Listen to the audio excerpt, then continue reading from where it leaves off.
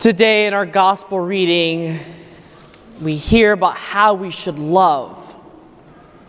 But to really understand our gospel reading, we first need to look at our first reading, where David had this opportunity to kill Saul and behead him, and yet he chose not to. It gives us a very interesting dichotomy of our own human nature, of how hatred and evil doings exist in the world, exist in our own lives. We want an eye for an eye, a tooth for a tooth. But yet today in our gospel reading, we're called to become more, to be more. If we look through salvation history, it's not that it's neglected.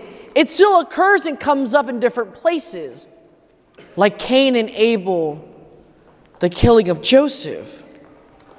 Hatred exists and is naturally in us. But today, as faithful people, as the Christian people, as the people that have been anointed by God, we're asked to become more, to be more. And for that reason, David realized that Saul was the anointed king, the chosen person. In that realization, it stopped him from killing Saul. So what is this calling to go beyond, my dear brothers and sisters?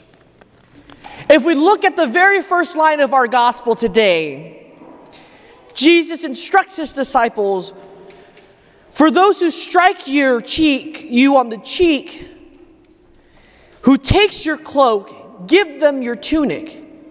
Give to everyone who asks you without asking for it back."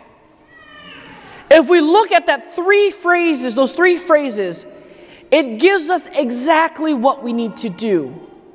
To love someone is not a feeling, a sentiment that we have.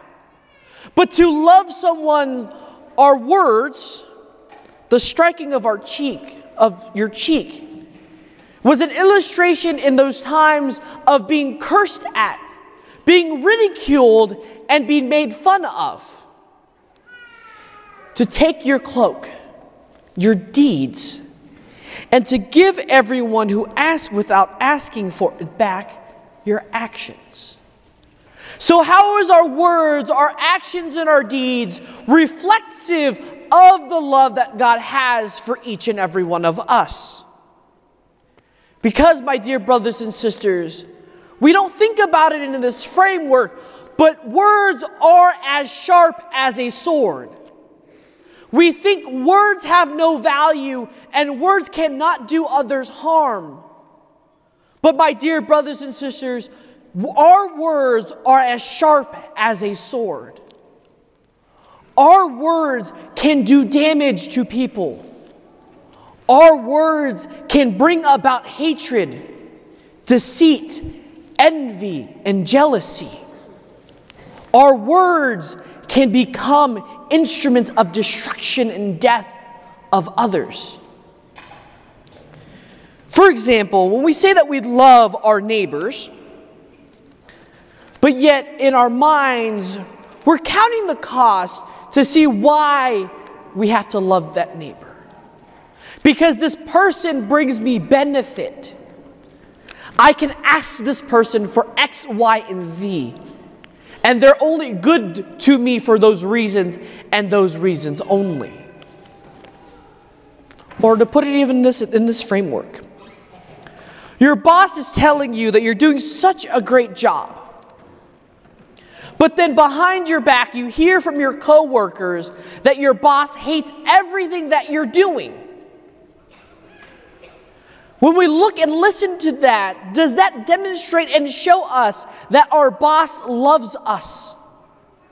Does the words that our boss say now have value, have meaning, or what has those words done to us?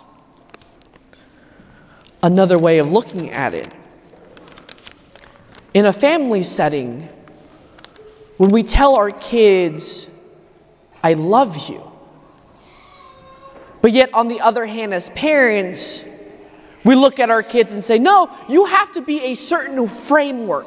You have to look a certain way. You have to be a certain thing.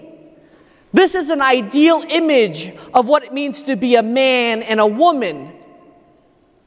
And then all of a sudden you create that image and force your children to live up to what you've constructed to be the ideal man and ideal woman. As kids, we tell our parents that we love them. But when we do something for them, when our parents ask us to do something, we look at them and say no. We tell them, I'm too busy. We disrespect them and are disobedient to them. But today, my dear brothers and sisters, we're called to love, to go beyond the hatred and to love more.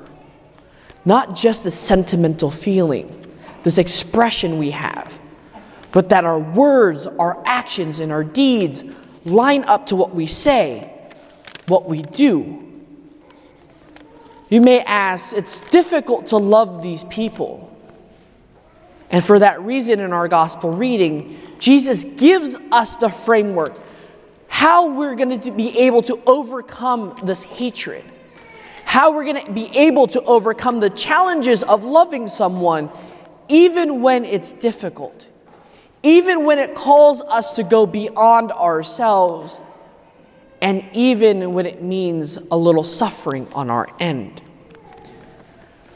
We hear Jesus say, to do good to those who hate you in our action.